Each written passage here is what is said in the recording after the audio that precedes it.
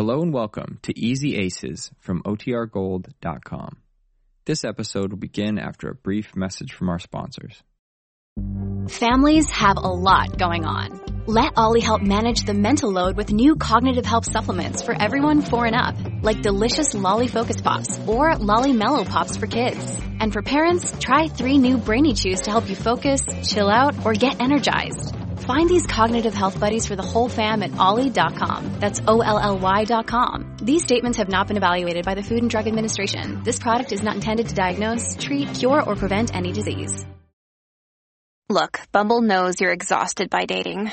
All the, must not take yourself too seriously, and 6'1" since that matters, and what do I even say other than, hey?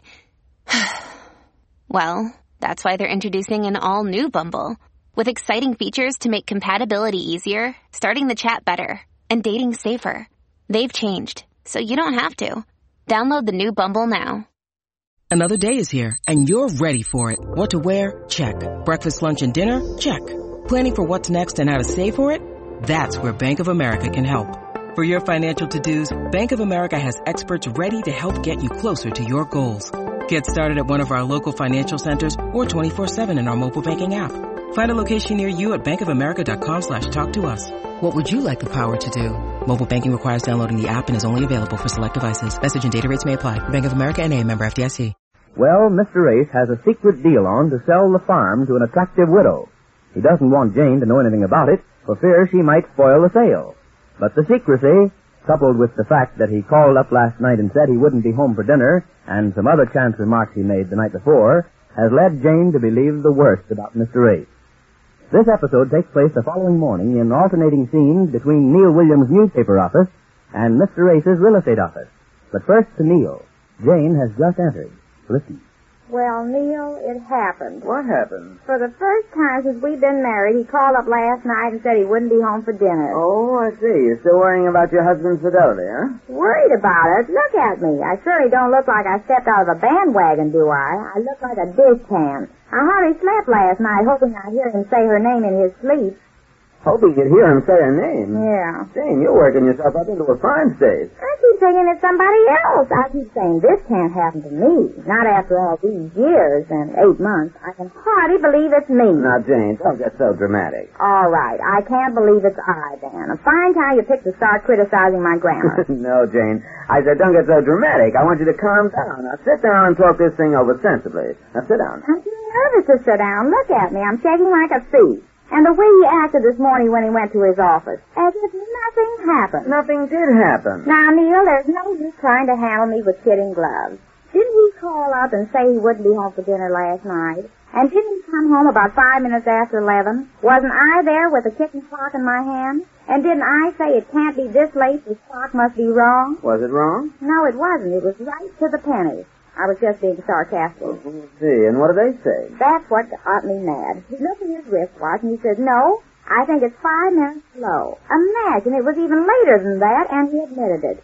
Don't tell me I haven't got anything to worry about. Neil, you're hiding something from me. No, Jane, I know you are. Ever since the other night when you said, who was that lady I saw you with last night, I knew something like this was going to happen. Look, Jane, I explained that all to you, and I thought we had that out of the way. That was just a joke. Well, it may be a joke to you, but it's my husband to me. You've got to help me. You've got to tell me who she is. I haven't the slightest idea what you're talking about. Oh, you act as innocent as the new mown hay. Tell me one thing. Did you happen to see him last night again? No, I didn't see Ace last night, and I didn't see him any night. But, Neil... Now, you listen to me, young woman. You're going to make a nervous wreck out of yourself with these fantastic ideas of yours. When you come up here yesterday, I thought it was quite funny. You suspecting your husband. But you're making a mountain out of a molehill. You're letting your imagination run away with you. Imagination? I suppose I just imagined it last night when I waited for him to tell me what business he had that wouldn't let him come home to dinner. And he didn't tell me. Does he tell you all his business? All his other business he does, but not this kind of business. Hey, now wait a minute, Jane. Maybe it's just ordinary business that wouldn't be of any interest to you. Oh, no. He looked too happy for that. I waited for him to say something, but he just sat there on the swing and didn't say a word. Until finally I said, what business kept you so late? And he said, well, Jane, it's a deal I'm working on, and Mr. Neff wanted to make sure we got all the details fixed up so we can put it over tomorrow.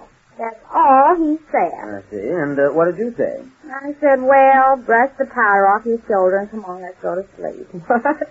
Jane, you did. Yes, I did. It was just a trick, because it was too dark out there to see if he had powder on his shoulder or not. But I just wanted to see if his conscience bothered him, and sure enough, he reached up and brushed his shoulder off. And you tell me I'm making a mountain out of a moleskin. What do they say when he brushed off his shoulder? He said, that's not powder, that's dandruff. Well, I'd say that's using his head. Oh, Neil, you're making a joke out of this thing. I'm worried, and I thought you were my friend. I am your friend, and I'm your husband's friend, and I say there's nothing to all this. Oh, that's not what you told me yesterday. You told me you saw him with this some woman. I made that whole thing up. I was taking you for a ride. Taking me for a ride? Yeah, that's all I was doing. What do you mean taking me for a ride? I don't understand that. But just an expression. I was kidding. Oh, no, now you can't say that. You men all stick together taking me for a ride. But, Jane, honestly, I never saw Ace with anybody. Oh, no? Well, why did he call up out of a clean sky and say he wasn't coming home for dinner? I don't know, but I'm willing to bet it was business, just as he said. Well, I hate to get sarcastic, Neil, but, oh, yes? Oh, yes. Now, look, Jane, let's call a spade a spade. All right, and a heart a heart. If you think my heart isn't broken by all this. That's what I mean. You're breaking yourself up over nothing. And I'm going to take the rest of this day to prove it to you, if it takes the rest of the day. But how Now, you leave it to me. First, we're going right over to your husband's office. Now? Yes, now. Oh, it looks so terrible. I can't go visiting looking like this. I think Ace won't mind. But what are you going to do there? We're going to ask him to lay his cards on the table. Oh, this is no time for games. No. I mean, we're going to come right out and ask him about last night. Just where it was and what the business was. But suppose he tells us. Well, suppose he tells us. Well, don't you want to find out? I think so. Well, what is it you want? I'm afraid to find out. Well, now, Jane, you've got to make up your mind. Do you want to get to the bottom of this or not? Well, not all the way to the bottom. What does that mean? Oh, I don't know what I mean. I'm so mixed up and nervous. Well, I'll soon put a stop to that. Come on. Oh, wait a minute. Wait till I call the city desk. Oh, don't tell them about it. Oh, no, I'm just going to tell them I'm going out for a few... Hello, give me the city desk, please. They better want my big floppy hat instead of this one. I never did like this hat. Yes, Jane. Hello? This is William. I'm going out for an hour or so. Yeah, on an assignment, I guess you'd call it. Okay. Now, come on, Jane. The car's downstairs. Pull yourself together and let's get going. I'm together. It's just that I'm so nervous. Oh, Mr. Neff, Mrs. Adams hasn't come in yet. What time will you be here? Oh, you can't. Oh, I see. Bring her to your office. Fine. Yes, I understand. Soon as she gets here. Okay. I'll come over with her when she gets here. Yes, sir. Goodbye. Betty, come here a minute, will you? Did you call me? Oh, yes, I'm expecting Mrs. Adams over. You know, the lady we've got a deal on with. Yes, I know Mrs. Adams, the one that was here yesterday. Yeah, she's the one. Is she going to buy the farm? Well, she's interested... how did you know about that? I didn't say anything to you about it. Well, Mr. Neff was here yesterday, and naturally, as loud as he talks, I couldn't help it over here. Oh, I see. Why, didn't you want me to know? Well, yes, I guess you'll have to find out sooner or later, but it's just that I'm keeping this very quiet. Mr. Neff doesn't want anything to happen that might spoil the sale. Well, what could happen? Oh, nothing, I guess. It's, oh, well, I might as well tell you this, but don't breathe a word of it. Oh, I never discuss office business with anyone, Uncle Abe. Well, that's the way it should be, only you might inadvertently let something slip at home, in front of your aunt, I mean. Well, doesn't Aunt Jane know about it? No, and that's the main reason we're keeping it so quiet. Mr. Neff doesn't want her to know a thing about it until we either put it over or flop on it. He's kind of got it in for Jane because, well, it's kind of messed up that other chance he had to sell the farm. Oh, I see. And then he had some other dealings with her in the past in which he came out a bad second, so he'd rather not have her know anything about this. Oh, I understand. I won't let anything out. That's the girl. Now, Mr. Neff is just on the phone. He was supposed to come here for a meeting with Mrs. Adams this morning, but he can't leave his office. He's expecting a long-distance call, so as soon as she gets here, I'm going to take her over. Good morning, Mr. Abe. Oh, here she is. Good morning, Mrs. Adams. I was just telling my secretary here you were expected. Come in. Am I on? Isn't Mr. Neff here yet? No, he just called me and said he'd appreciate it a lot if you and I dropped in at his office this morning. He's expecting a very important long-distance call, and he can't leave. You don't mind, do you? Oh, not at all. Fine. It's only a 5-minute drive. We'll get a cab downstairs. I'm sorry to inconvenience you this way, Mrs. Adams. Not at all. I don't mind at all.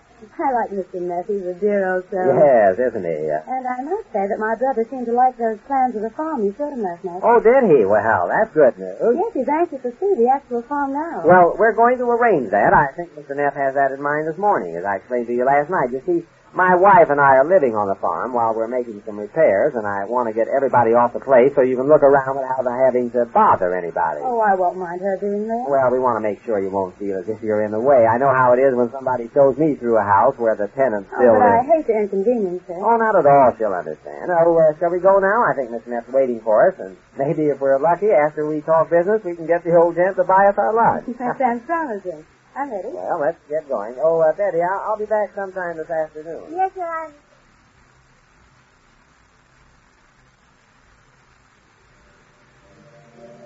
Now, if I can find some place to park in front of this building. Oh, do you think he'll be there, Neil? If he isn't, we'll wait until he does come in. I'm going to get this straightened out in your mind once and for all. Oh, I'm so nervous. Oh, there's a place across the street. You want to get out here, Jane, and I'll park over there and come back? No, I'll ride over with you, but you can't turn around the middle of the block, Neil. I can't. Just watch me. But it's against the tariff regulations. Don't worry about the tariff. See that press sign on the windshield? Yeah. That gets me anywhere, anyway. There we are. Yep. Just made to order for this buggy. There. How's that? Oh, wait a minute. You better get out on this side, Jane. Neil. What? Look. Where? Where is it? Across the street. See him? Yeah, that's Ace. Let's run over and get him before he gets away. No, wait. Who's he with? Oh, yeah. Look, they're getting into that taxi. Yeah, so I see. You see, and you tried to tell me you were kidding me. There they go in that taxi. Now who's taking who for a ride? Well, Dan, it looks like we're both being taken for a ride. Well, Mr. Ace may be on the way to closing a big deal, but he leaves a very broken-hearted Jane behind. We learn more about this complication when next we meet the Easy Aces.